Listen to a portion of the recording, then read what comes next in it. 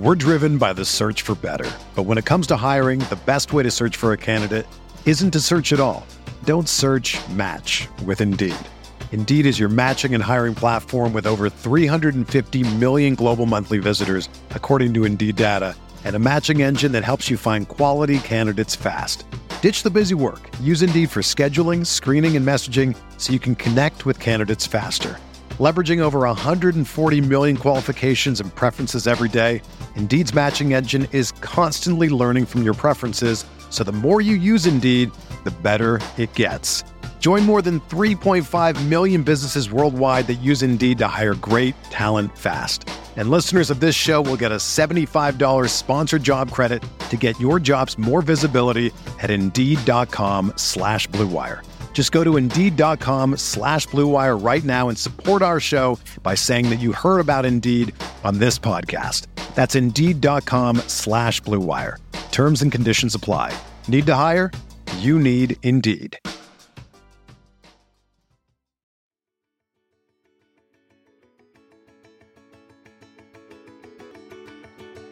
Get ready for the final shot of the third quarter. It's Kemba fires it and makes it.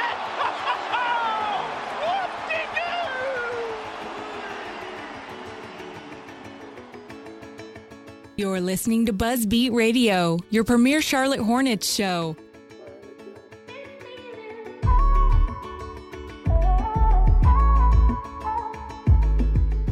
All right, welcome in, Buzzbeat listeners, Queen City Hoops readers.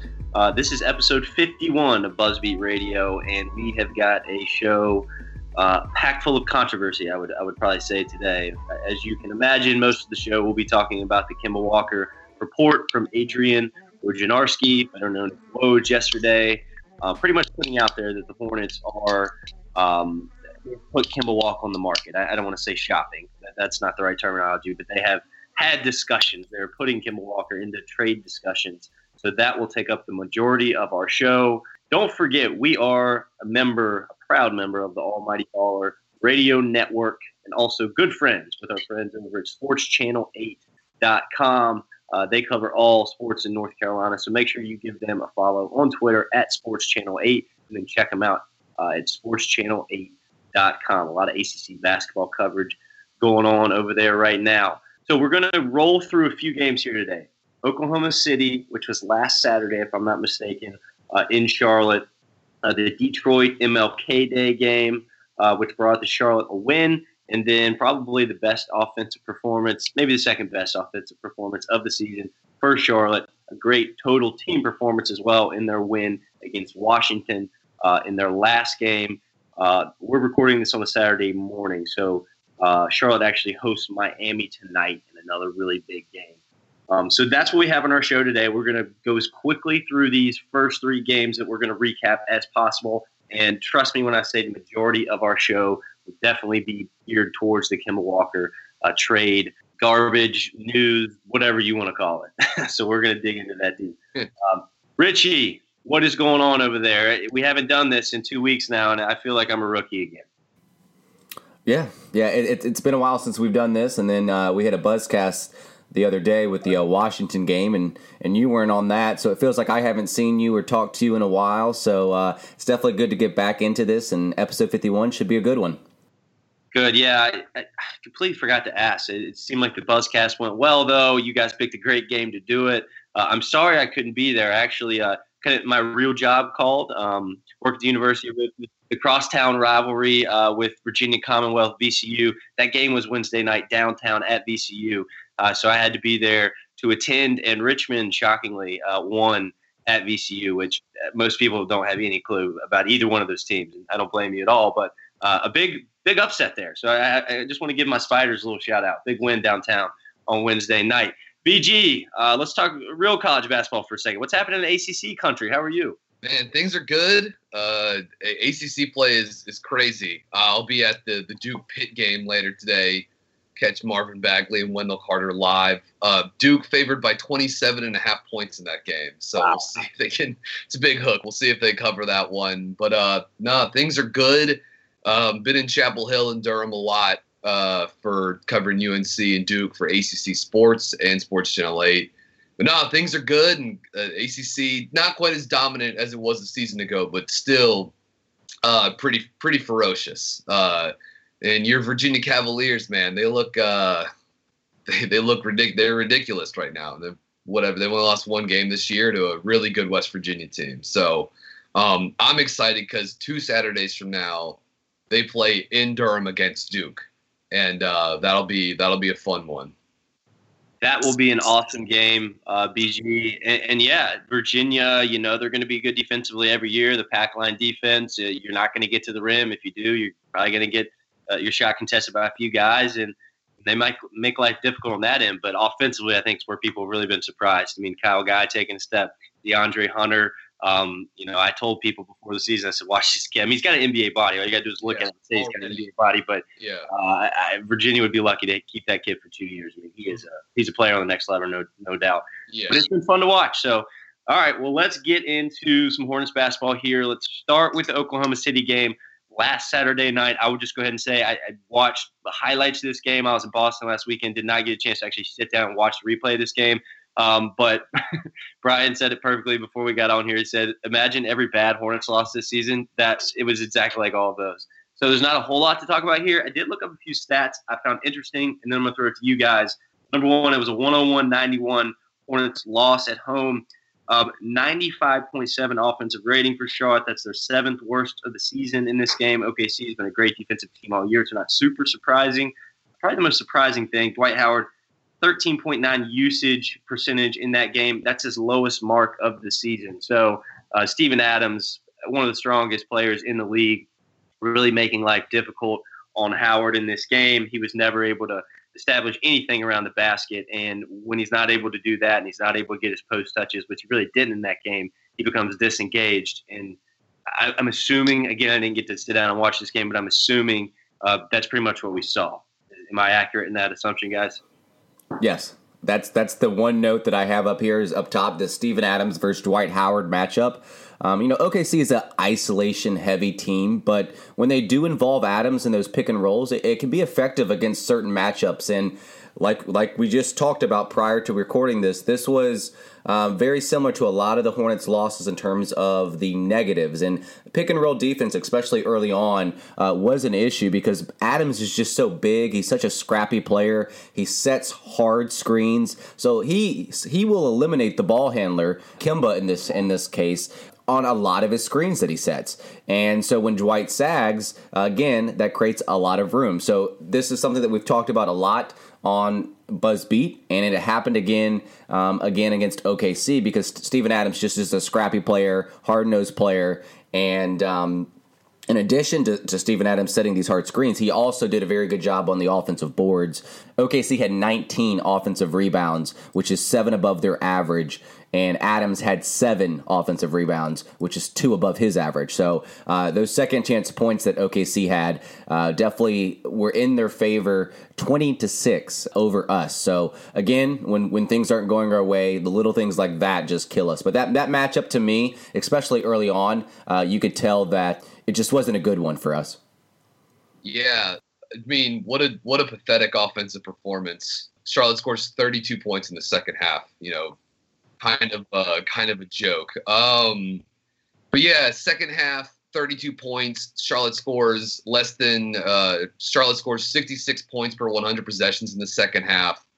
12 of 44 shooting, 27%. 4 of 14 on threes. Kemba only 1 of 9 in the second half.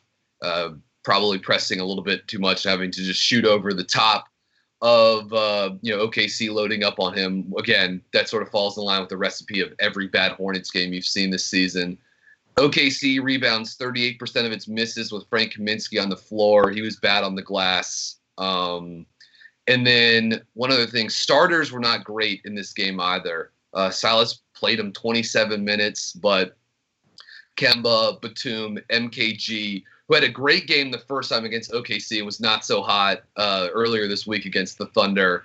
But Marvin and Dwight Howard, they scored just 77 points per 100 possessions in the 27 minutes they played together, just 5 of 17 on three-point attempts. I did think so this was interesting. No minutes for JOB in this game, if I remember correctly. and some decent run for Kemba, Nick Batum, Jeremy Lamb, Trevion Graham, and Frank Kaminsky at the 5. I mean, obviously they got killed on the glass, but that lineup had some success against Utah and Oklahoma City, scoring above 1.75 points or 1.7 points per possession and 1.75 points per possession in limited minutes against Oklahoma City. And one sort of last note, I've caught several Oklahoma City games recently. Billy Donovan, I mean, Richie, Billy Donovan might be your boy coming from Florida. What is he doing playing lineups that don't have any, like they have Westbrook, Carmelo, Paul George, and Steven Adams are all on the bench at the same time? Can anyone defend that? I feel like if I were a Thunder fan, I would be beyond furious that you have minutes of games where not one of your 4 best players is on the court, even if it's for 90 seconds. Pretty. I mean, like, I get that it's not easy to stagger minutes all the time, but that's pretty inexcusable to frequently have all 5 bench lineups on the floor. Anyways, that's a tangent for Oklahoma City. I just kind of couldn't believe it. And Charlotte shoots just 27 attempts, just 27 shots at the rim, making only 14. So yeah, sub 52% shooting at the rim, which is really bad. It was not, again, you scored 91 points and only 32 in the second half. Like, you're going to put up some pretty gross shooting slash numbers, and that's exactly what happened. And that's been one of our strengths recently, is getting to the rim, Brian. I feel like the last several games we've been doing a very good job of getting inside the paint, but this game favored OKC in that situation. OKC scored 44 points in the paint while we just scored 34. And I'm sure it had a lot to do with the fact that Adams was down there, and it was hard to get things going inside in the paint. But yeah, we didn't shoot too well at the rim and didn't score a lot of points in the paint, which really has been a strength for Charlotte recently. Yeah, it was great against Detroit this week. Really, the only guy that had a good game was Marvin Williams. We sort of, it's good to highlight him. He's had a great season. 3 of 5 on threes, 6 of 9 from the field, 16 points. And looked this up earlier this week. Marvin, 45% on catch and shoot threes this year, which is great. He's also 54 of 107 on what the league defines as wide open threes, so no one within 6 feet of him when he shoots it. That translates to 50.5% from beyond the arc. It's 3rd best in the NBA, behind only Klay Thompson and Paul George. So yeah, Marvin Williams on those pick and pop threes, or play on the weak side of Kemba and Dwight pick and rolls. I mean, he's been lights out this year.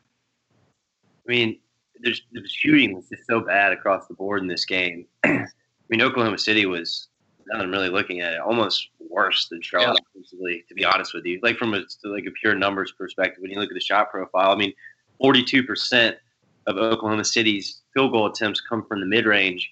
They shoot barely north of 26% from that area. I mean, that's pathetic. And then on top of that, they don't even get to the 31% mark from behind the arc. I mean, Richie, you said it. The difference was they dominated the rim, 69% from the rim, and those second chance points, 20-6, going in the Thunder's way. I mean, that's pretty much the game. But I don't know. This game goes in like top 10 ugliest NBA games of this calendar year, right? Awful. And a classic, Westbrookian gross performance for him too.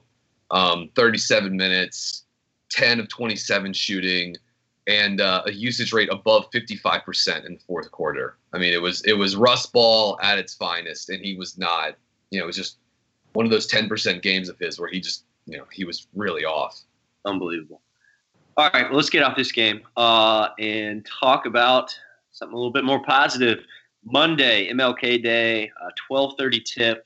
Very odd time for viewers and players and pretty much everyone involved. But the Hornets come out on top in Detroit, 118-107. Speaking of a Detroit team that is really starting to maybe regress here to the mean, I would say. And they're now right at 500. A team that Charlotte's going to be chasing if they stay in this race for the playoffs here.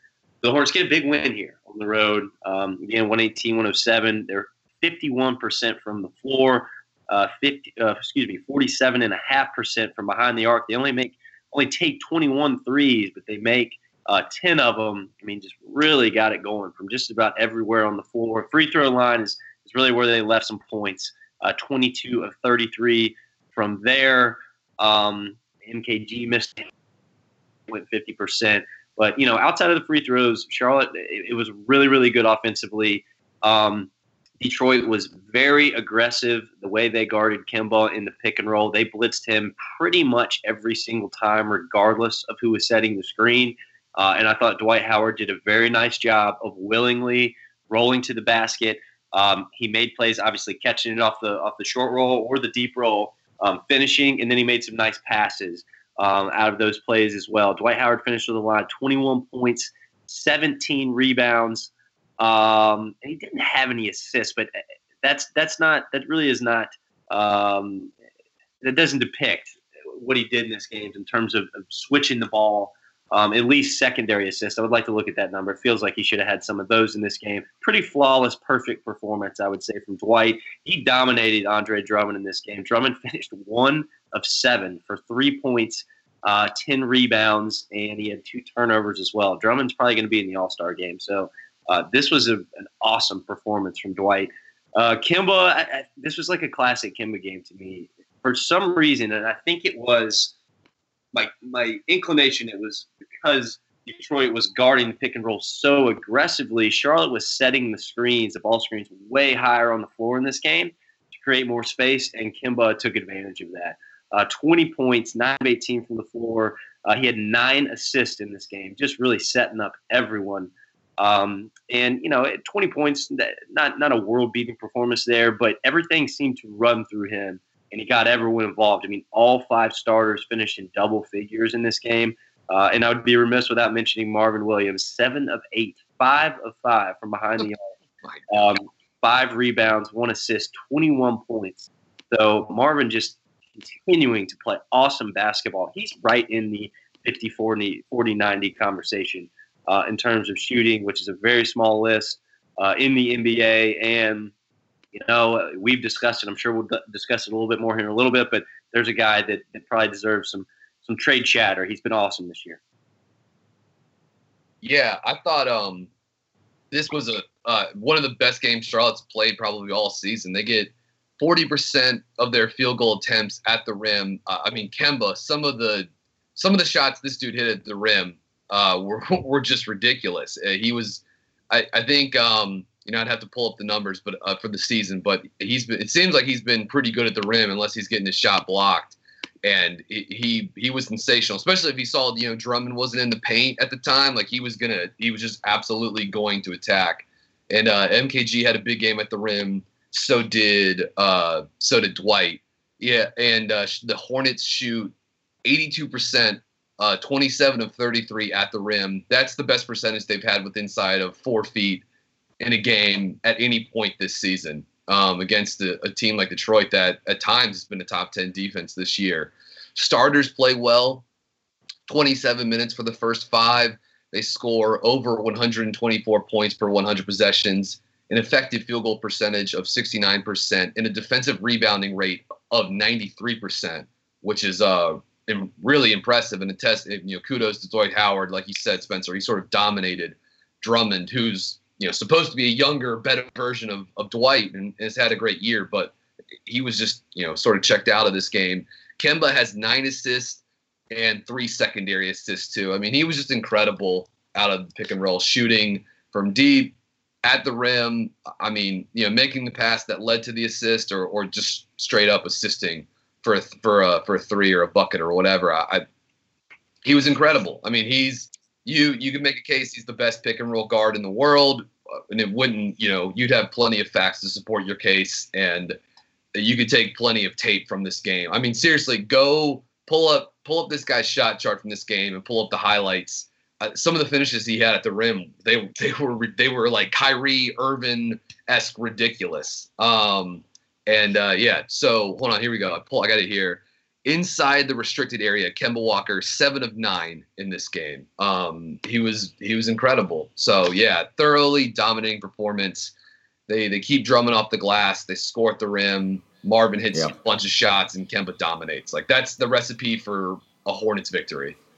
Exactly. Yeah, and Kemba played amazing. I don't think his shot was falling too well from deep, but he did a good job of getting into the paint, like you said, Brian. And some of the finishes that he had, up and unders, reverses, through a lot of limbs, he was able to finish. And for a guy that's under 6 feet to do that consistently is definitely something that's very impressive. And again, like I said, points in the paint has been something that has been somewhat of a strength for Charlotte recently, and not so much in the first half, but in the second half, they got that thing turned around, and they got things going towards the basket. And that's the thing with Kemba. Like, if his shot is not falling, he's got to get towards the basket. We had 40 points in the paint in the second half.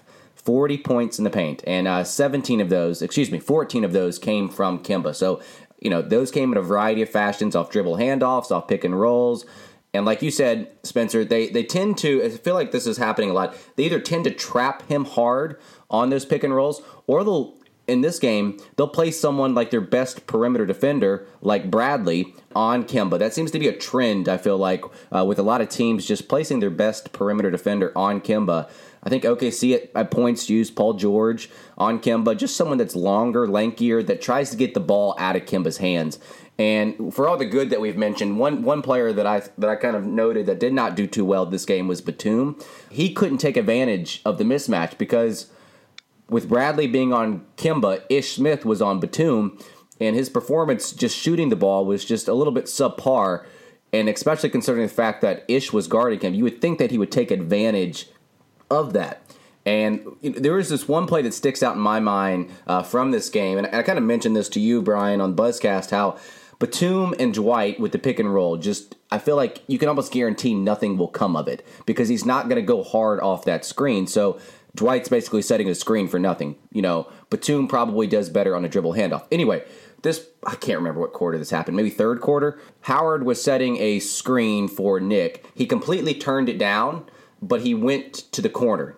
So he's basically icing the pick and roll on himself. The defense didn't even have to do that. So now he's trapped in the corner, and if he passes it back to Howard, which is probably not an ideal situation anyway because that's a mid-range area, it's just a bad situation. You need to come off that screen and come to the middle of the court, and then he shoots one of these like off-legged shots. So, we had a very good game top to bottom from a lot of players. Like you said, Marvin Williams, who started very hot, like 5 of 5 from three-point land. But Batum, such a frustrating player, and this game was no different.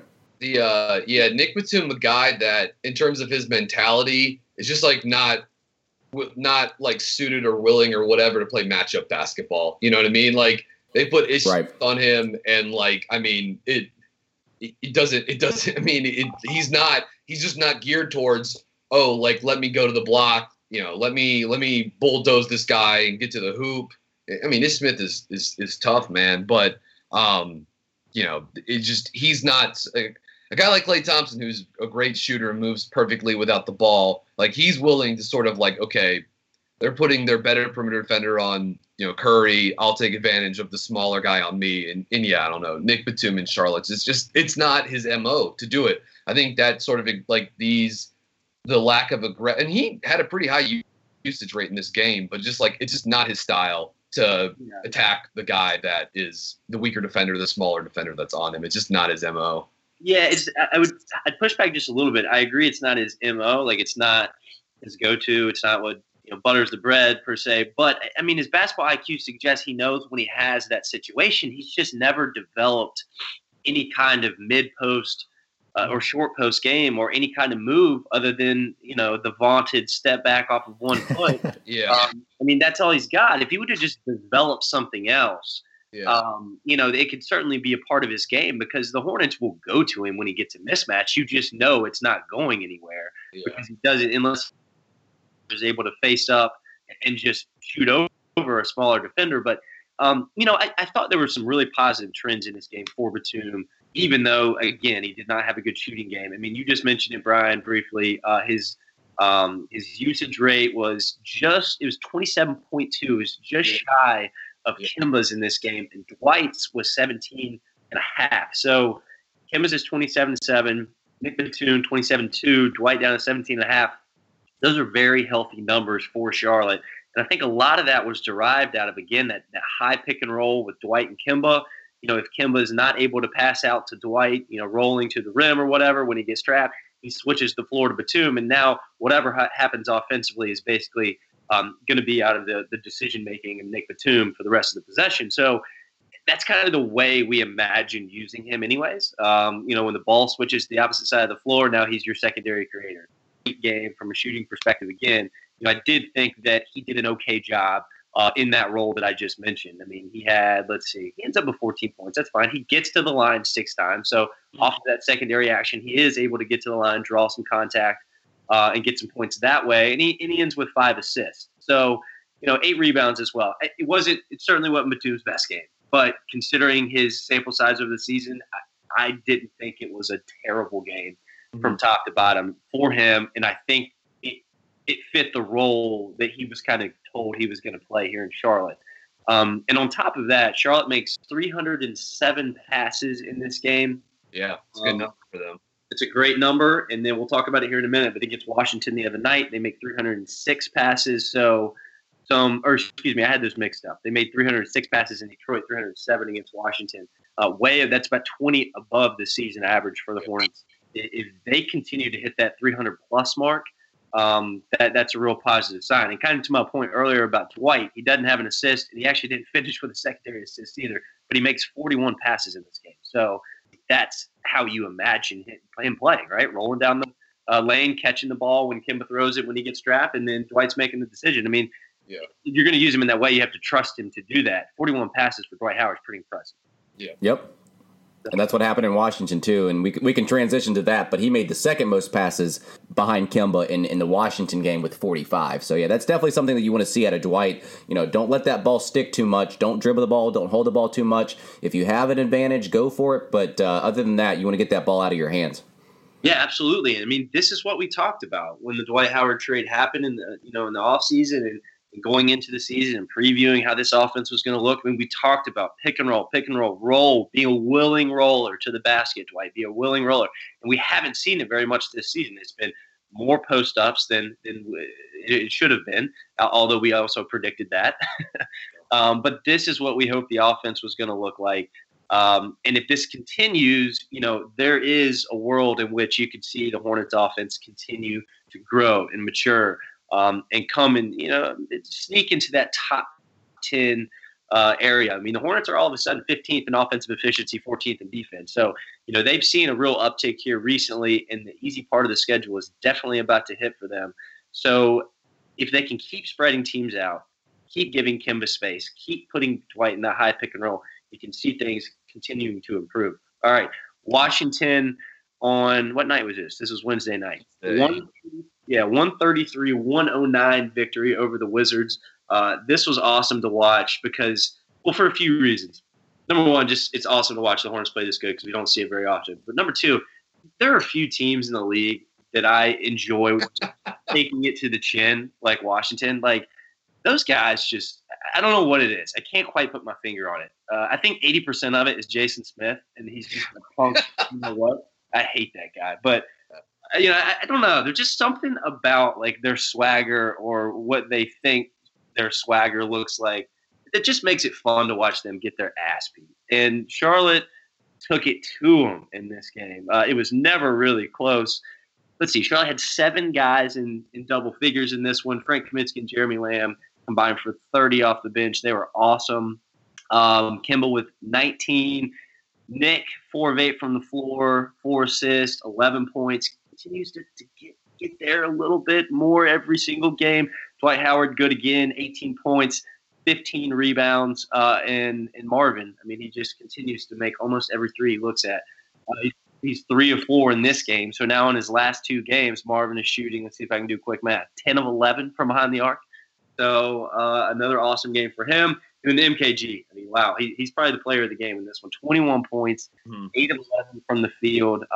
Brad Beal, he gave it to him a little bit on the other end, but I think MKG really locked in the second half. And again, I think this is one of those games for MKG where like teams play off of him, they give him space, and he's just starting to drive to the basket and finish. Like he's getting better at finishing around the rim. And when he has space and he catches it on the weak side, he puts it on the floor and gets to the rim and he finishes. He's always been capable of doing this. He's just more willing to do it now. And that's where most of his points come from. He also led the team on plus 26 with MKG on the floor for the Hornets. In this one, just an awesome overall performance. Richie, thoughts? Well, you took the words right out of my mouth. We talked about this on the Buzzcast, and I kind of led off with this. Like, MKG was the player of the game, and it's nice to see that his offensive game is obviously it's never going to be stretched out to the three-point line, but there's some versatility in his game. There's some variety in how he scores his buckets, whether it's posting up mismatches, which he did a couple of times in this game, whether it was transition offense, whether it was making these cuts, these perfectly timed cuts, and Marvin or Kemba makes the pass to him and he goes straight up with it. And I talked to Brian about this at Buzzcast, he even made a great pass back out to Marvin for a 4-point play when all the defense collapsed in the middle. He was aware enough and alert enough to make that pass out to the corner, and Marvin was fouled for the 4-point play.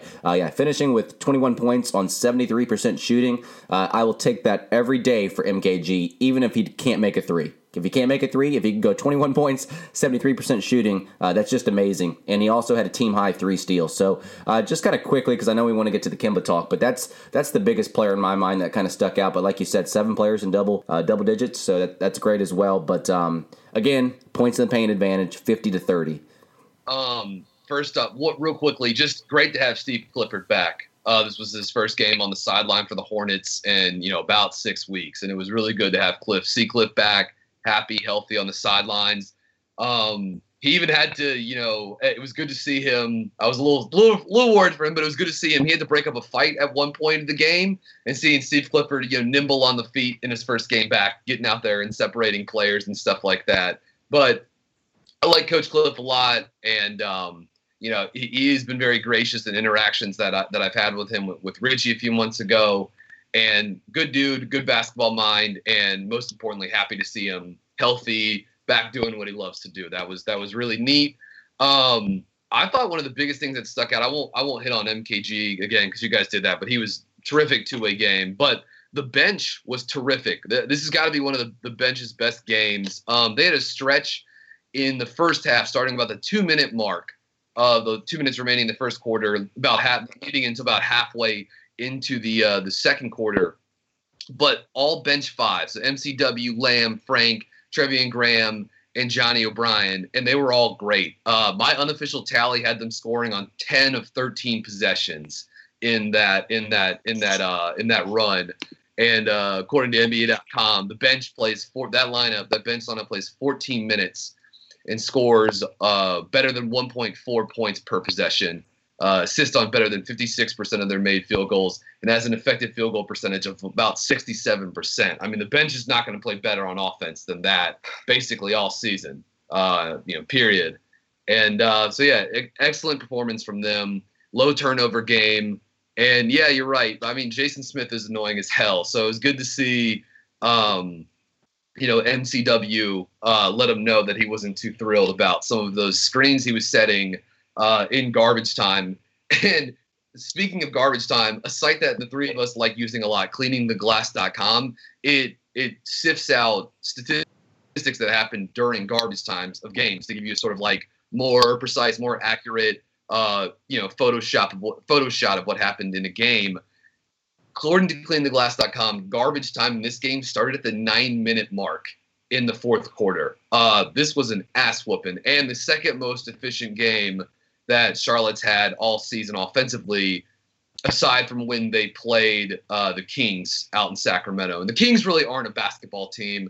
And although the Wizards have been backsliding on defense recently, they are, at least at the start of this game, they were still a top 10 defense. So an impressive showing from everyone on the Hornets roster, I thought, in Steve Clifford's return to the sideline. Yeah, by the numbers, I think the Sacramento game was the better of the two offensively. But this game, when you just watched it, you just felt better watching it, like you said, because Sacramento's not necessarily, quote unquote, a basketball team. So, yeah. But this one was more fun to watch in my eyes, and we got the defense turned around in the second half as well.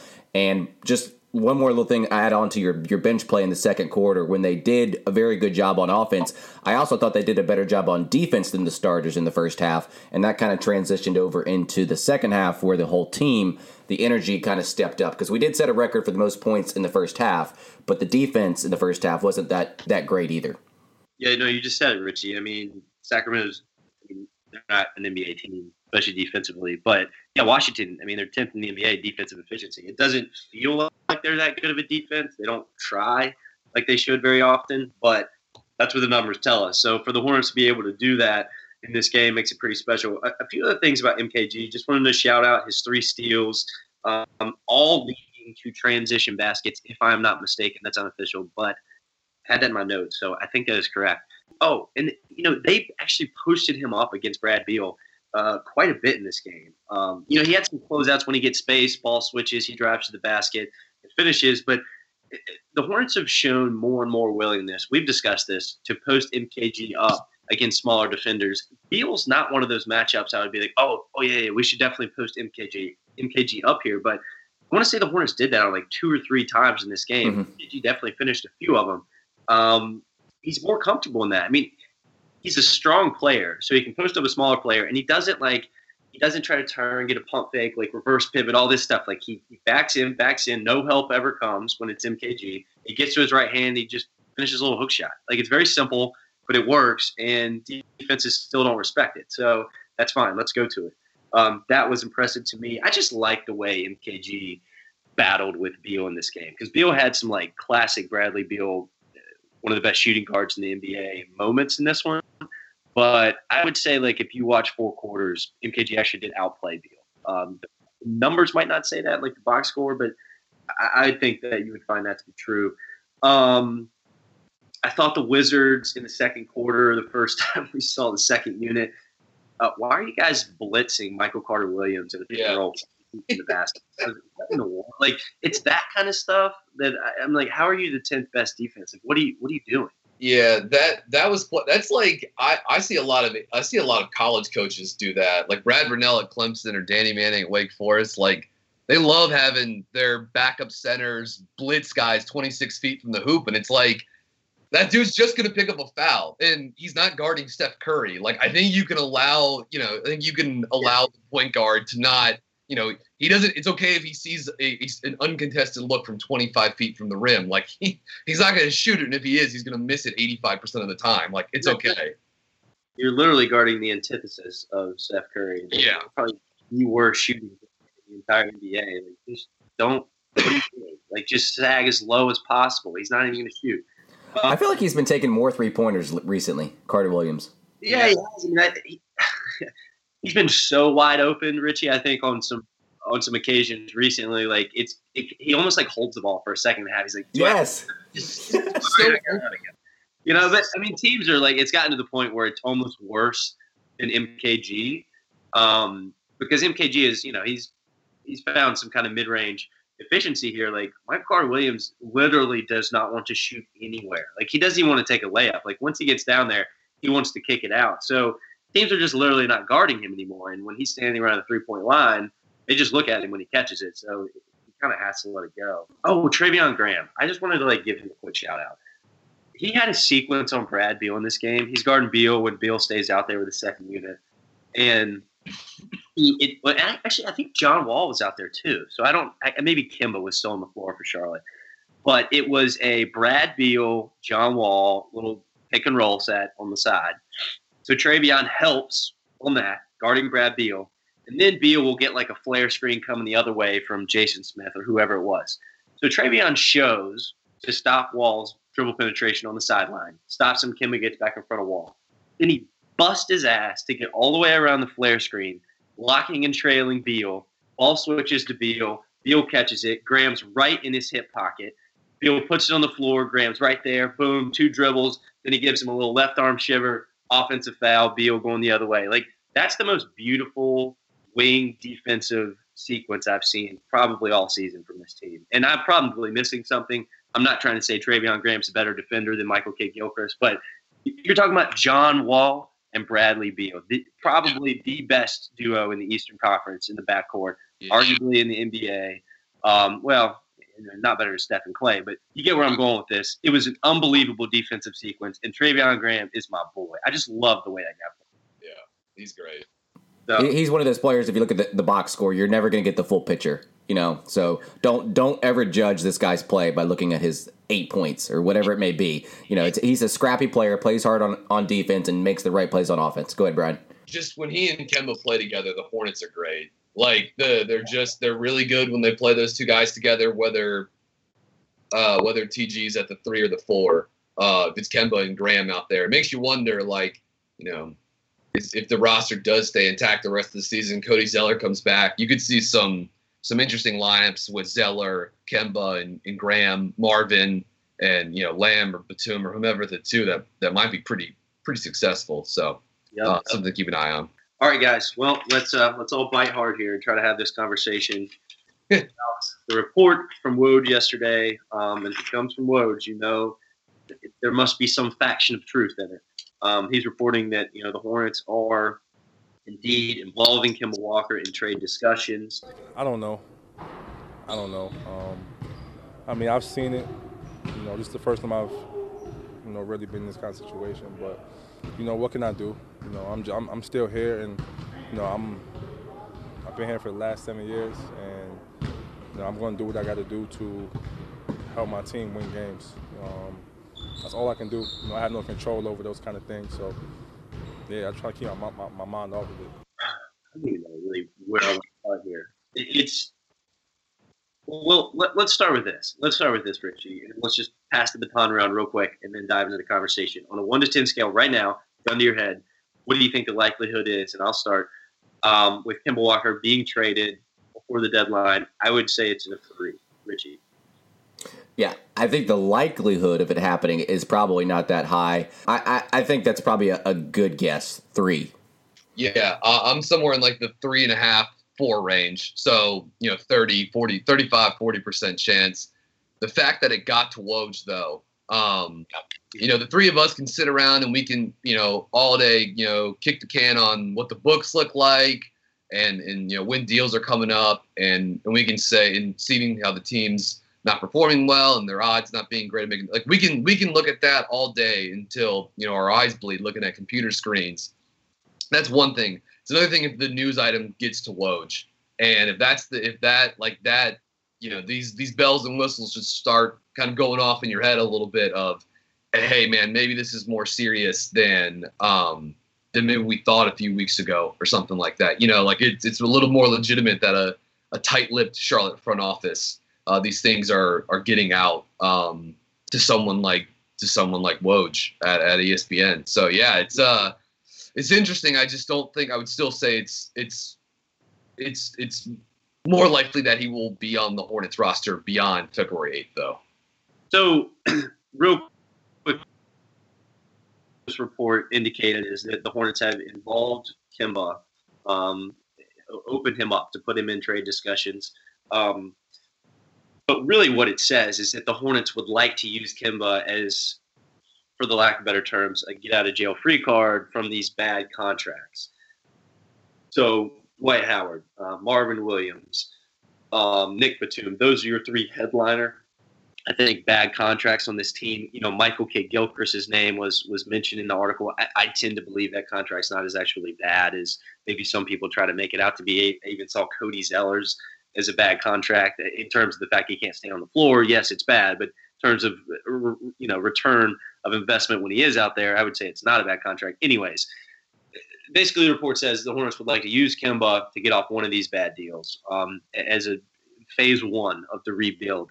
That's all good and well. I understand the concept. I think it's something we've discussed before.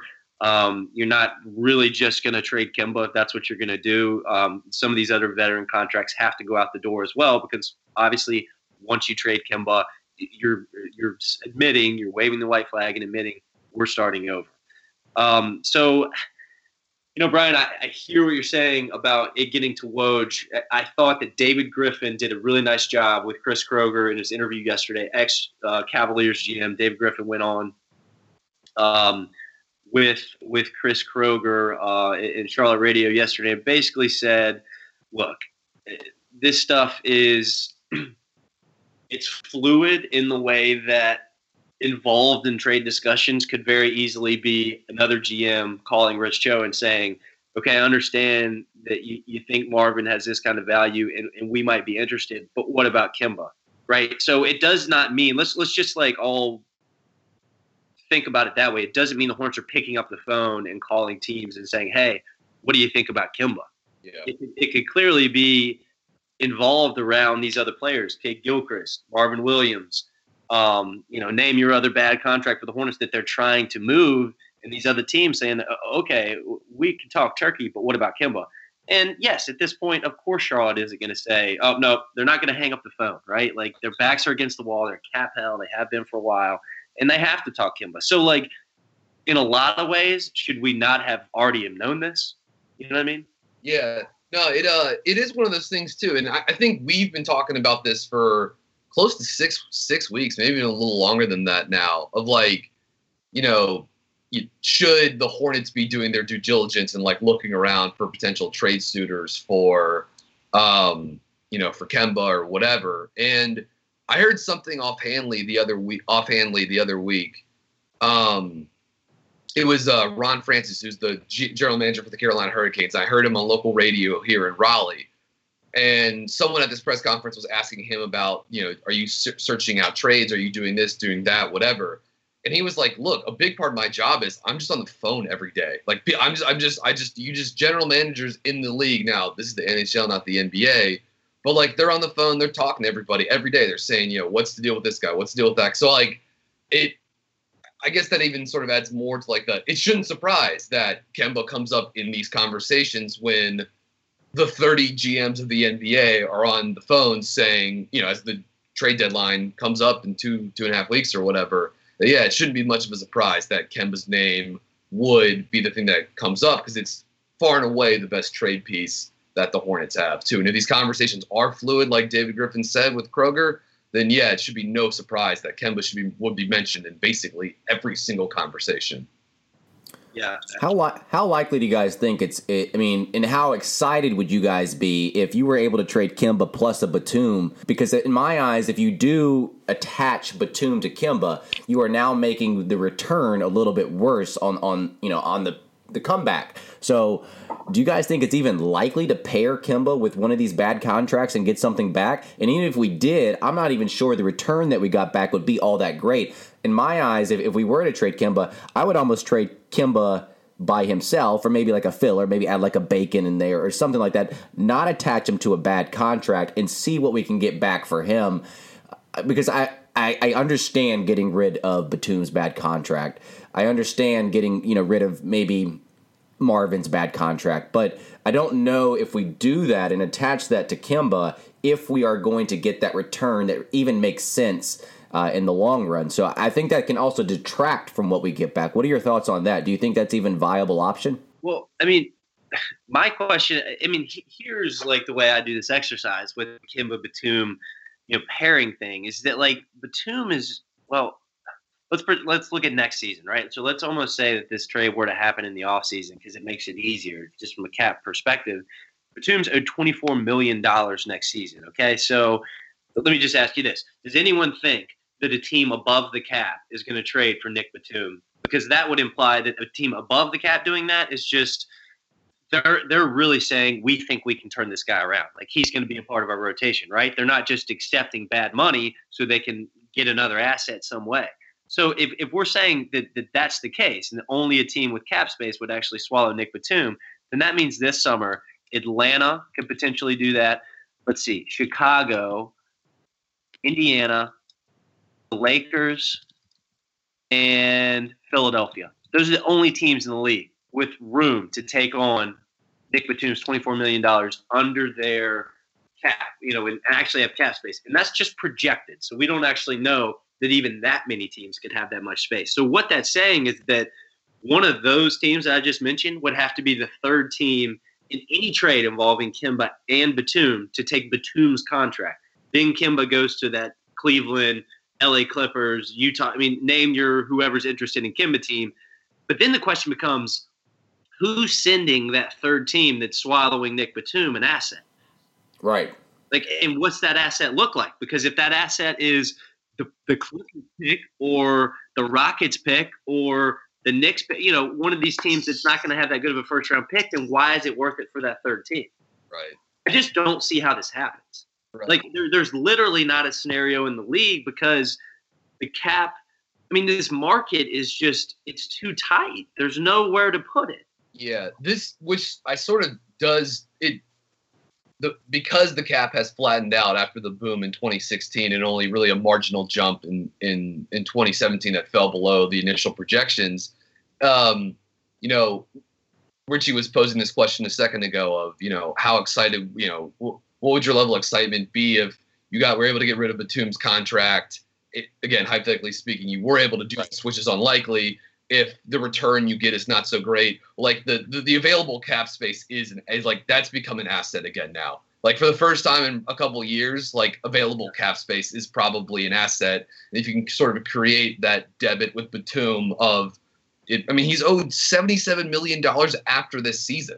Like the next 3 seasons, Nick Batum is going to make $77 million, including a player option for that last year, which then goes back to what Spencer was saying is like why I don't think this is really feasible. Like it's just too much money. Like I think this is something that's going to sit on the books in Charlotte for a while now. I could be wrong, but it seems likely, Well, yeah, and it makes it easier. I mean, when the cap spike comes again here in a few seasons, I mean, now it's a little easier. But to your point, I wasn't trying to skip around your question, Richie. I just want people to understand how unlikely it actually is that this is going to happen. I mean, I would be excited. But to Brian's point, like because cap space is such a commodity now and because it's so valuable for teams like the Hornets that are trying to get off a shitty contract, that means it's really going to cost you because it's so rare right now and it's so sparse.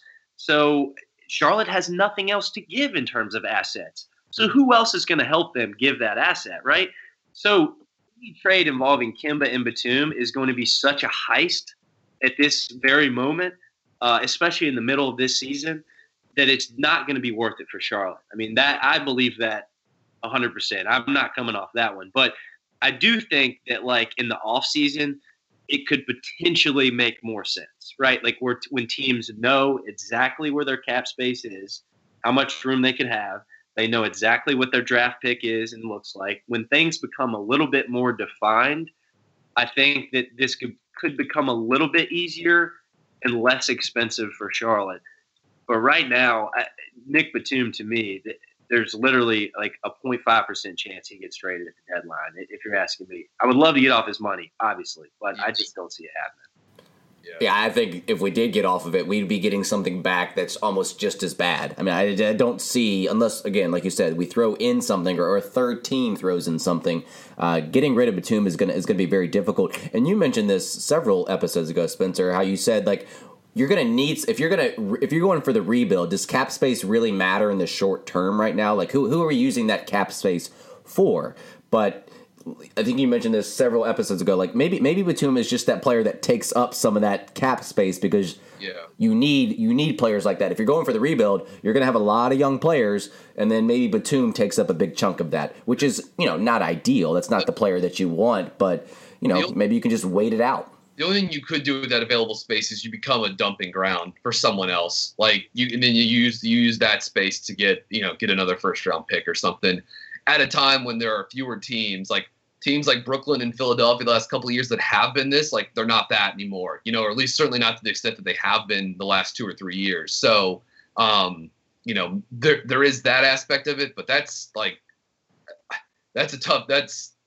a tough sell to maybe a fan base that would not be stoked about seeing, the franchise's best player go out the door for you to be get off this Batum contract so you can take on another bad contract that will net you a first round pick or whatever. Yeah, I think that the Hornets should very seriously consider, just start to thinking about Batum being on their books for the foreseeable future for sure, which, I'm sure they're doing. Let's look real quick. I just want to get off the Kemba trade thing for just a quick second and just look at like what the Hornets can do in terms of potentially keeping him moving forward. There's 2 different scenarios here. Most people probably heard it, some maybe not. His max extension that the Hornets could sign him to, which he's eligible for this offseason, would be $64 million and change, about $64.5 million. There's a 15% signing bonus he could get with that. It gives the Hornets a little bit more leverage, but not a lot. So basically that would start at about $14.4 million, and then he gets 8% annual raises for the next 3 seasons from there. So it's a 4-year extension basically, because the extension would actually have to count this season, current season as well.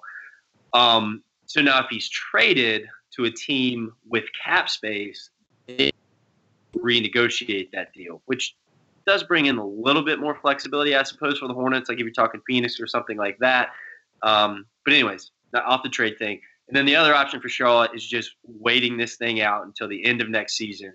And then they have Kemba's bird rights. They can sign him to the 5-year max deal, which is somewhere around $150 million. That's the most likely scenario for Charlotte, keeping Kemba around long term. There's just no world in where he's taken this $64.5 million extension. No, he shouldn't too. He's played at a pretty unbelievable discount the last couple of years. So yeah, I mean, every year of this extension, this 4-year extension he's been on, he's been all-star level good, or legitimately, he's been in the all-star game. And so yeah, no, I think like he should be done taking discounts at this point. Like when when unrestricted free agency rolls around in 2019, he deserves cashing in, no matter where that is. Like, he's earned every penny. It does beg the question,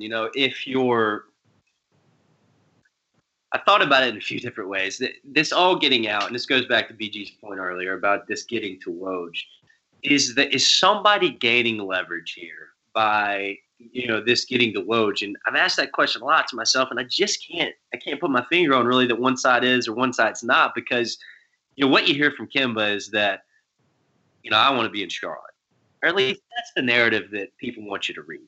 I don't know that I totally believe that, but let's just pretend that's true, and that Kemba, we get to the end of next season and we're talking a 5-year extension with Kemba. Now would be the time to think about getting off like Marvin Williams or something. Marvin Williams would be the most reasonable contract to get off of. That gives you a little bit more space in that summer to get Kemba to that max extension. But I think that's the decision. That's maybe the bigger decision for the Hornets right now. You got to get Kemba in a room and or somehow get a feel for is he serious about being in Charlotte long term? Because then that opens up the gates. All right, let's get off Marvin. Let's get off MKG. Let's even get off Cody Zeller. Now getting off those long, 3-4 year deals makes more sense, because you are going to need that space to sign him to that max extension a few summers from now. But if we're serious about trading him, then what that tells me is that you guys think he's gone anyways. What could it possibly say? If this report's true, then it has to be that you're not confident you can bring him back long term. If you were confident, then why wouldn't you just do that and try to get off one of these other contracts right now? So yeah. I mean, I think that's where the conversation stemmed from. When we did this 6 weeks ago, we were basing it on the fact that he was probably going to explore his options, because if he didn't want to be here, then it does make total sense to trade him. I don't understand why people say that doesn't make any sense. If he's going to explore his options and coming back to Charlotte isn't realistic, and with the way that we've been playing this season, and who knows how it's going to go next season, I could see him exploring his options. And like you said, Spencer, if we can actually get a definitive answer, I know it's out there in the media that he wants to stay in Charlotte, which could very well be true. And he's always a fan favorite in Charlotte. We love him. He's our favorite player for the most part. I don't know if anyone has a different favorite player in the Hornets, but I think most people gravitate towards Kemba. But if he wants to stay, then the conversation shifts. But I guess that's like you said. It's if they're putting it out there that he's on the market, maybe they've gotten other thoughts from him. I'm not sure. Yeah. And then BG, I want to get your thought on this. My conspiracy theory here is that this. Yeah, I know you love conspiracy theories, Reggie.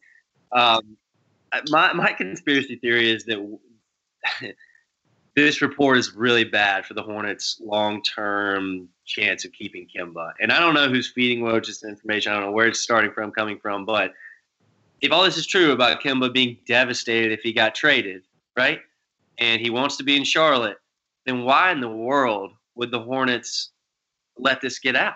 Yeah. I mean, this just sends bad stuff to Jeff Schwartz and Kemba's agent and Kemba.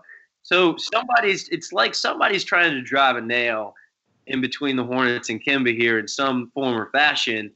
and start to grease the wheels on Kemba leaving sooner than later. And it's like a gun to Rich Cho's head, Michael Jordan's head. It's like, all right, I'm putting this out there, but here's your get-out-of-jail-free card. Use him now to get off bad contracts and start over, or watch him walk for nothing a season and a half from now.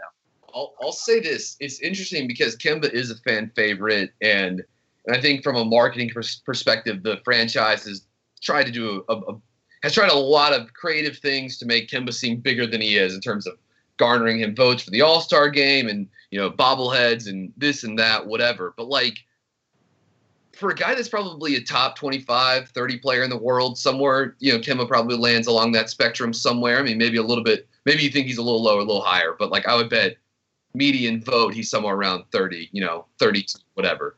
The franchise has done so little in terms of putting a competent, he's been underpaid and they have not done a great job putting talent around him. If you're Kemba Walker and for the first time in your career, you're seeing a significant payday and really the first time in your life where you have the option to pick, where do you want to go?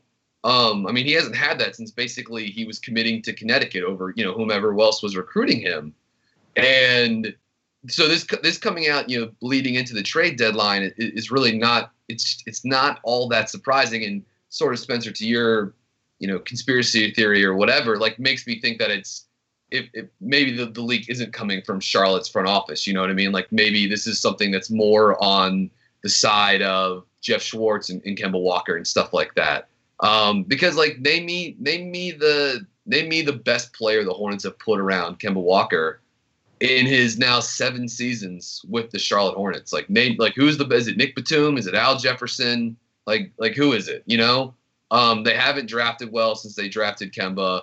They've traded away multiple draft picks or multiple first-round picks.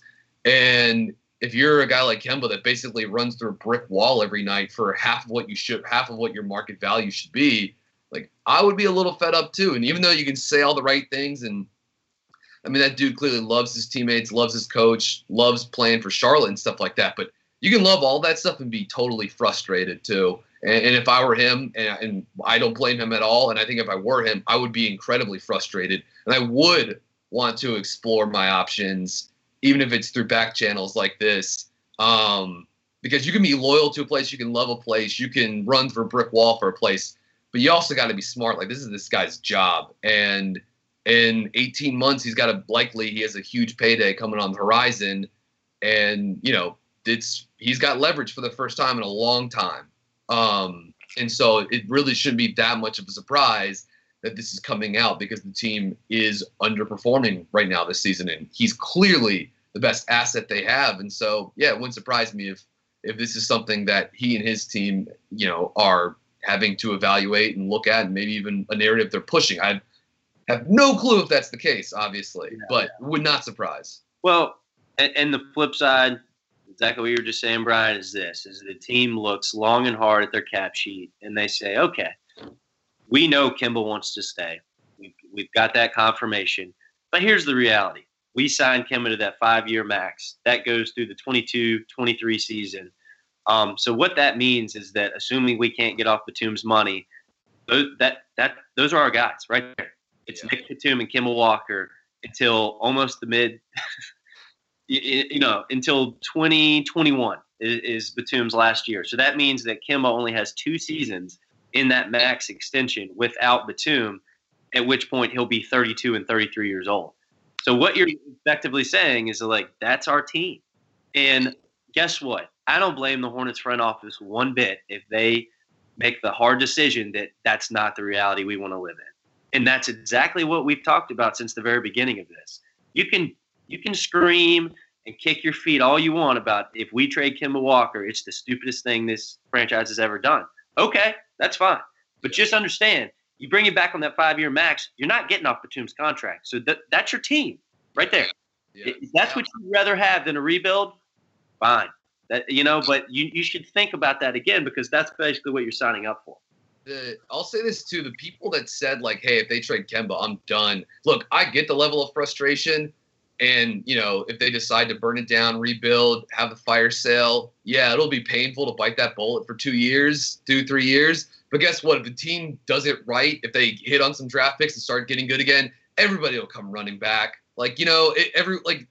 People as fans, we're all front running jerks. So if the team look what's happening in Philadelphia this year, great numbers for their home games. And, it sucked for a few years, but if done right, you can use the rebuild. The 76ers have literally made trust the process like a marketing ploy now, like a marketing vehicle. You know what I mean? And they have 2 future Hall of Fame players on the roster, assuming Embiid and Simmons stay healthy.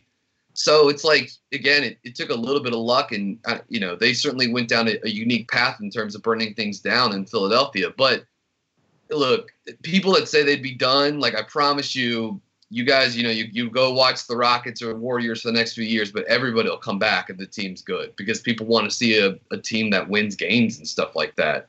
So I don't totally buy all the people that would be done with it. I fully admit that trading Kemba would be painful. I mean, I was thinking about this yesterday. Could you imagine, because the deadline's been moved up this year, if Kemba Walker's playing in the All-Star game in a Pacers uniform? You know what I mean? After he spends the whole season playing for the Hornets and, the Hornets literally use marketing dollars to promote him for the All-Star game. And then he goes to the All-Star game a week after he's been traded to the Knicks or the Pacers. How it would just be brutal. It would be tough to stomach, man, especially with the 29th, something we've talked about before, the 2019 All-Star game coming to Charlotte the year after, which you'd probably like to have Kemba be there and be the ambassador to the city and be in the 3-point contest and playing the game and all that sort of stuff too. I don't think marketing should have the biggest seat at the table, but I'm sure this is something the franchise has got to take into consideration with these two. Again, I don't think it should factor into the decision all that much, but I think it's something they have to consider. And again, it just sort of adds to this not being a fun conversation. But if you're looking at this from a black and white, looking at the books, looking at the team's outlook the next couple of years, what should they do? I think a lot of people, strictly from a team building standpoint, would say you got to trade Kemba and either get off one of these deals or get assets in return. Get a pick, get a young player, get both, whatever the market is. Yeah, the ceiling isn't high enough. If you get Kemba back on that 5-year max and you're looking at Nick Batum, Malik Monk, Cody Zeller, you can't bring anything else in free agency. You're going to be over the cap pretty much every year. And 3 seasons from now, you'll have $60 million tied up in 2 players, Nick Batum, Kemba Walker. It's just you can't get better, and maybe the best this team is. We've had really a sample size of 3 seasons. Batum was good the first one. They almost won 50 games, but that's looking like it was an outlier. Yeah. That's looking like that's more because Jeremy Lin and Courtney Lee and less because of Nick Batum. Yeah. With Nick Batum, this team looks like a 41-win team at best. Mm-hmm. So if you want to live on the fringes for the next 7 seasons, all right, let's do it. But I would think hard about that. I'll also say this too, in terms of why Kemba, I think, would be such a valuable trade chip leading into the deadline this year, assuming this is the route Charlotte goes, which we all, the 3 of us said a couple minutes ago, we don't think it's going to happen. But let's just say it goes that route. Kemba would be the best player available at the deadline, I think, regardless of position. But if you really wanted to break it down to position, the point guards that you consider to be better than him or as good as him, they're not going anywhere. Like Chris Paul, Harden, Curry, Westbrook, Wall, Kyrie, Lillard, that's the list. That's it. That's the entire list. And those guys aren't going anywhere, man. As currently constituted. Kemba, if the Hornets want to have leverage, he's the best. Maybe he might be the best player, regardless of position, that could be available at the deadline, but certainly the best guard or perimeter player. And the fact that he can shoot and play off the ball too, it's just easy to fit him in anywhere, including a place like Philadelphia where Simmons and Embiid want to hold the ball a lot. But that's fine. Kemba spot up around Embiid post-ups and pick and rolls with Simmons and Saric or whatever. And he is such a valuable piece because his salary is low. If it's just Kemba in the deal and you're not attaching Batum or Dwight or whatever, It's easy to match salaries with him. $12 million, that's nothing. You get him for 2 seasons before you then also have his bird rights leading into unrestricted free agency. And this guy's a great player. He's still just 27 years old, prime of his career. You can see why he would be such teams that are looking for a point guard, looking for shooting, looking for perimeter offense. Like, there's nothing better available than Kemba Walker. Yeah. And look, for a team like the Hornets that are basically otherwise completely devoid of future assets, like, this is the best thing they got. I don't want to really see them trade Kemba. It would be a huge blow to see him go out the door. He's a joy to watch, but it might, you lose some of the Kemba leverage if you don't move him at the deadline this year, and he effectively becomes an expiring contract going into 2019. Yeah, I mean, it's not cliche to say, I don't think, that this is the business part. Like, this is how the NBA is actually run. Like, the basketball part is my favorite part, obviously. Right. But, like, this is the nature of the business. I mean, that's not a cliche statement. Look, it's time to pay the piper, Rich Joe. You signed a bunch of shitty contracts, and you got a little bit unlucky when the cap spiked in 2016, and that certainly has something to do with it. All right, that should always be mentioned. But the cows have come home, to eat. I mean, I'm sorry, but like, you're in debt. You're in serious debt, and somehow you got to get out of it. And he might be the only way. Yeah. And I would just really beg fans to try to understand that this is not a spite against Kemba. It's not a spite against the fans. It's not this unlucky spirit that lives in the history of Charlotte basketball. This is just the way things fall sometimes. And these are the tough decisions that you got to make in running a basketball team, and just like the tough decisions you got to make in life that sometimes suck. Yeah. And the team will come back, and it will rebound. And just because we haven't drafted well and attracted great free agents that have been very successful in the past does not mean it's a reason not to do it again, not to try it again. I agree. Like, I think you guys probably agree, like, there's probably low trust between the fan base and the front office in terms of how they've drafted. But using that to shape future decisions, that's bad logic. And you can't use these sunk costs to shape how you should. You can't use a past mistake to lead you down another mistake. Like, that's insane. You can't do that.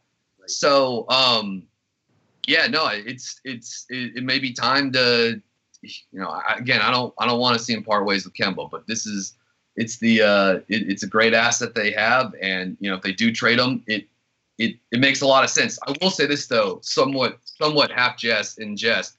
If they do decide to hold on to Kemba Walker and they don't trade him, please don't wait until you're mathematically eliminated from the playoffs to sit this guy. Like, if they've got a 20% chance of making the playoffs the first week of March, send this guy on a plane to the Caribbean or something. Like, don't let him come and play and win games for the Hornets. Like, if you're going to hang on to this guy, then you got to sneak tank. I'm serious, man. Like, you got to sneak tank the last couple weeks of the season. You got to try to get a top 5 pick. Like, if you're going to not trade Kemba, then you got to go get a top 5. I would personally drive Steve Clifford and Kemba Walker to the airport myself. And then wherever they want to go, and an all-inclusive, but like, I think it takes getting Clifford out of the equation just as much as it does Kemba, because Clifford's not going to quit. That guy's going to keep. Yeah, no, you're right. No, we need to crowdfund a joint trip to like St. Tropez or whatever for Clifford and Kemba, just to make sure like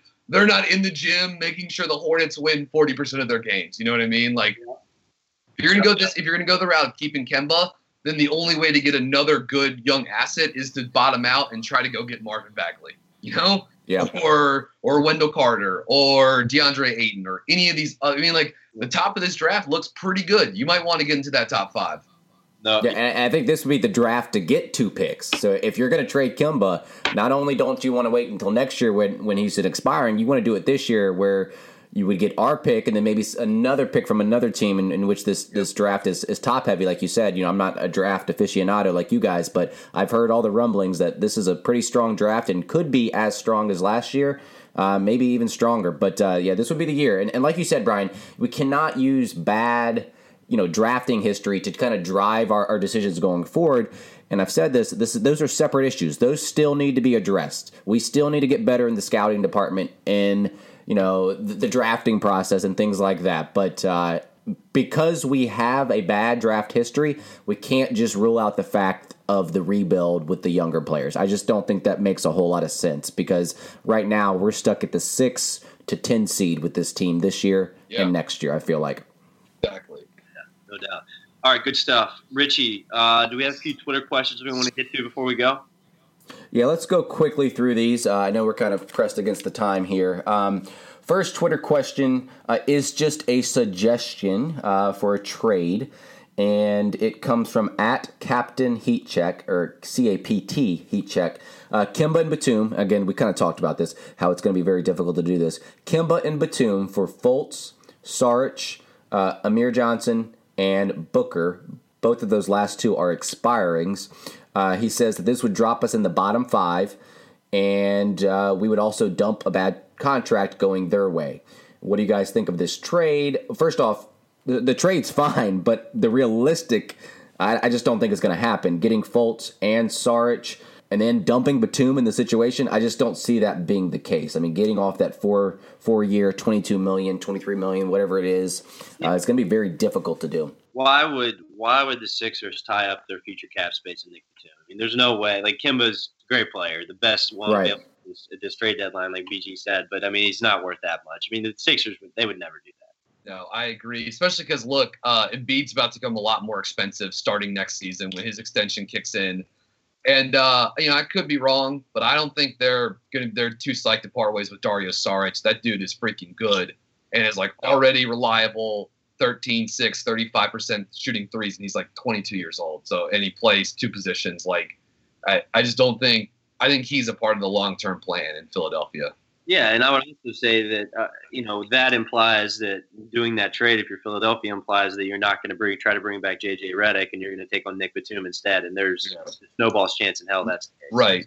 And also, too, like, the Hornets, like, knows what people think about Markelle Fultz right now, too, with that guy's, the issues he's going through with his jump shot. That's a whole other can of worms that maybe is far lesser down the list of things that make this deal not great for either side, I don't think. But I do think that's something that maybe gets factored in as well. Yeah, that jump shot is hard to watch. Sometimes I feel like the video's like stuttering or buffering, but no, he's holding it there. Another suggestion from Rich Kingston 73 on Twitter. This is a popular one, or a popular team, I should say, is the Cavaliers. And I don't know if he threw the Brooklyn pick in here.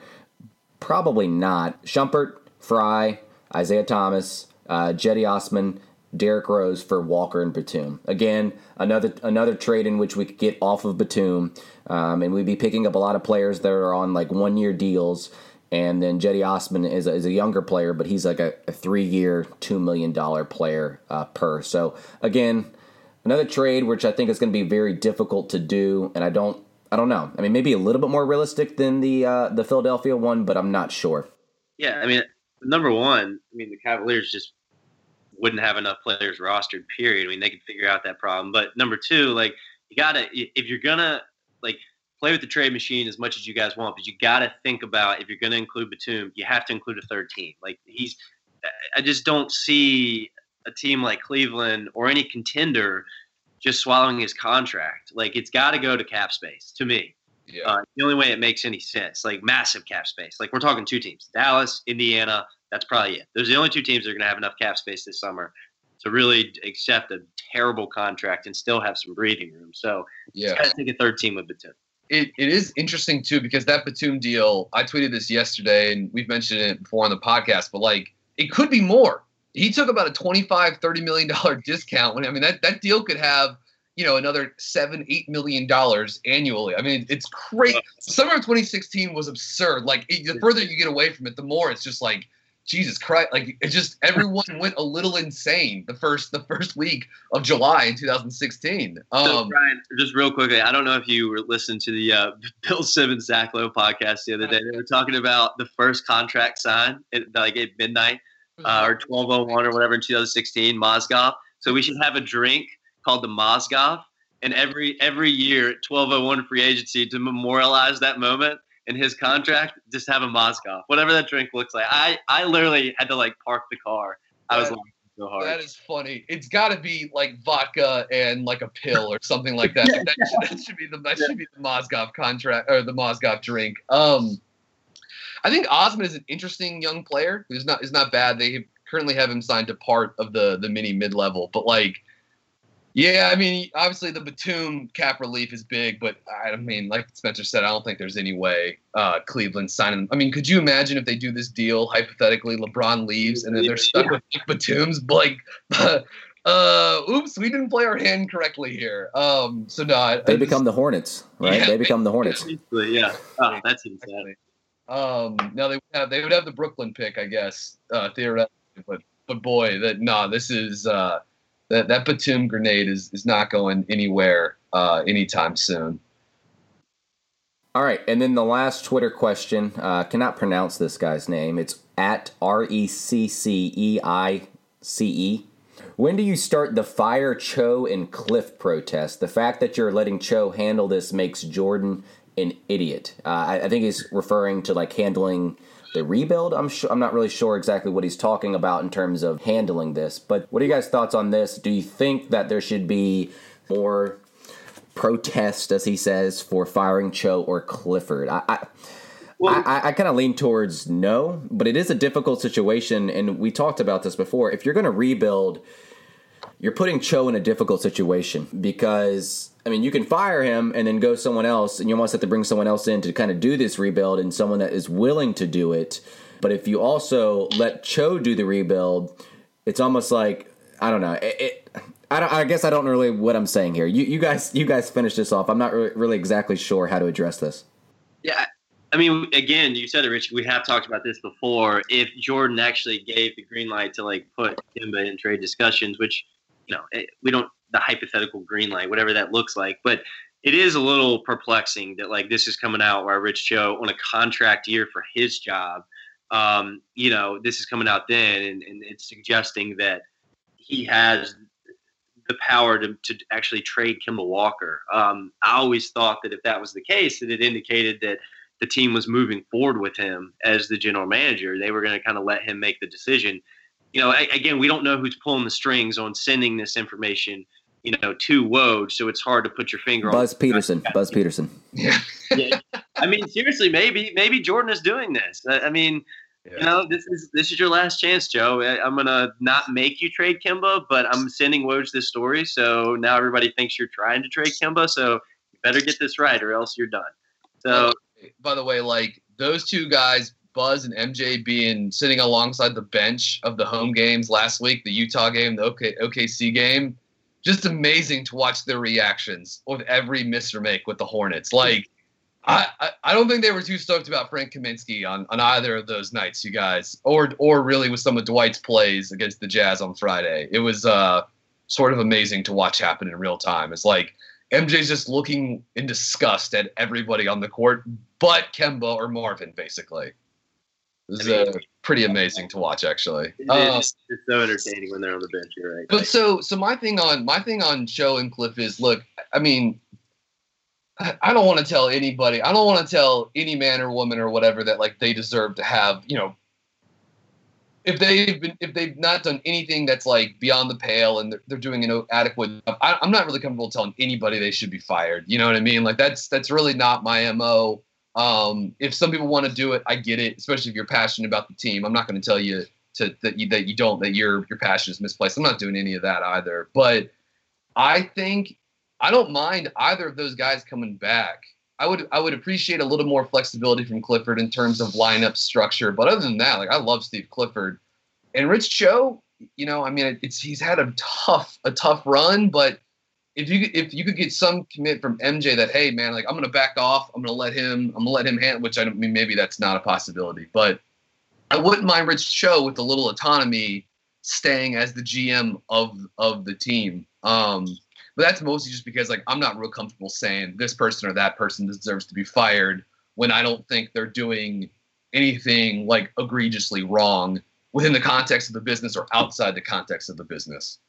Well, it's also hard to see who's responsible for all this because Exactly. MJ could be just as responsible as Cho. So, like you said, maybe he needs to take a hands-off approach. No doubt. But I doubt that happens. Yeah, right. It is a little scary though to think of the scenario of that, like if Rich Cho does get fired, like do the Hornets just promote from within, and does Buzz Peterson become the team's general manager? You know what I mean? Like that, like a guy that's not suited to do the job. You know, like that right there is the worst case scenario for sure. Yeah. So what I'm saying to the fired Cho crowd, like you might want to be careful what you wish for. You know what I mean? Like, I mean, I don't think they would. That's something that they would do, maybe only in the interim or whatever. But be careful what you wish for. You know what I mean? Like you might end up with something that's not as good as what you have now, basically. They could market his name though. They could market his first name. That would be a good marketing little buzz. Yeah, could do that. I am not a proponent of firing Rich Cho. I never really have been. I've always enjoyed him as a GM. I think he's very creative in the way he thinks about things, the way he extracts value out of pieces that a lot of GMs just wouldn't have the mental capacity to think that way. Has he done some knucklehead stuff? I mean, no doubt about it. I mean, these contracts handed out in 2016, obviously, trading for Miles Plumlee's contract. I mean, but therein lies trying to find the balance of what kind of pressure he's getting to win now, which I really believe he's gotten some pressure that has forced him to make some unfortunate deals. Miles Plumlee probably the biggest one. But, you got to look at some of the positive things he's done via trade. I mean, signing Jeremy Lin, that was free agency, trading for Courtney Lee, not able to bring him back, signing Al Jeffrey. I mean, the early years in Charlotte were awesome. I mean, the rebuilding process from the first thing he did really when he walked in, trading Gerald Wallace and Steven Jackson, to building that team back up to a playoff team, in just a few years, and hiring Steve Clifford. I mean, I think he did a nice job in the last rebuild process. And look, it plateaued in a small market. But whoa, I'm so surprised that happened. That's what happens to 99% of teams. So, I wouldn't rush to say that Rich Cho needs to lose his job. I don't know what's going to happen, but I tend to agree with you, Brian. I wouldn't want to stare at whatever the alternative looks like. Yeah, and just two other quick thoughts. Like, if the Hornets don't have some bunk luck and they win the 2012 lottery and they get Anthony Davis, like maybe the Hornets have been contending in the Eastern Conference. Maybe they've been to the Eastern Conference Finals 2 of the last 3 years. And we think Rich Cho is a genius, you know what I mean? Because they got Kemba and Anthony Davis, and then it's really easy to go out and get a third star player. This team is not far and away from us, from the paradigm being totally different. And depending on whose account you read of draft night in 2015, like Rich Cho and MJ may have had conflicting opinions on what the direction of the franchise should have been that night. You know what I mean? And this motive that we're on now, because they if you believe the report that they were offered 4 picks for the number 9 slot that MJ wanted to take Kaminsky with, like this team is having to face a potential rebuild now that's way more challenging than it would have been 2.5 years ago in the summer of 2015, if not facing the pressure to win now and draft Frank Kaminsky, as opposed to going out, maybe taking, again, who knows about, I think some people don't believe the reports on that Boston draft night trade proposal. I tend to fall in the category that I tend to believe the reports I've read on it, consistent with some of the sources, but yeah, I think that's from what I read. I thought Rich Cho wanted to go that Boston route, and he was in a confusing and crowded war room that night, was pushed in the direction of not shaking hands on that deal with Danny Ainge. Yeah, and last thing, and then we got to go. And to that point, Brian, that right there, that situation, turning away those Boston picks for Frank Kaminsky and drafting him instead, is the only decision made by the Hornets that they actually had real control over what their future looked like. Like losing out on Anthony Davis and drafting Michael Kidd-Gilchrist, it is what it is, right? Like that's unlucky. Like the rest of the decisions, pretty unlucky. I mean, there's some on the fringes, like choosing not to bring back Courtney Lee. I think that actually had more negative residual effect than people realize. But yeah, I mean, that decision right there is the one that Rich Cho will likely go down on the sword for. and I don't think he deserves to. Yeah, I agree. So it is what it is. All right, well, that was a good show. Good stuff, guys. We went longer, as usual, than we said we would, but I figured that would happen in this episode. A lot of when there's talk about Kemba getting traded, you can guarantee there's going to be plenty of chatter. All right, well, go enjoy your Saturdays. And look, like something we haven't mentioned, I promise this is the last thing, but there was still some time in between now and the trade deadline, and the Hornets have a lot of home games. Like, Detroit is, like, spiraling out of control right now. Like, the Hornets can be really close to that 8 seed within, like, a game or two, maybe right at it by the trade deadline. So, like, that stuff matters, too. I mean, they could not pick up the phone for a week if they're right there with 7 days to go before the deadline. So, anyways, think about it that way, too. For myself, that's Richie. That's Brian. Thanks for listening. This is BuzzBeat Radio. Do not forget we are a proud member of the Almighty Baller Radio Network. And don't forget to check out our good friends over at SportsChannel8.com and follow them at SportsChannel8 on Twitter. Thanks, guys. See you next time.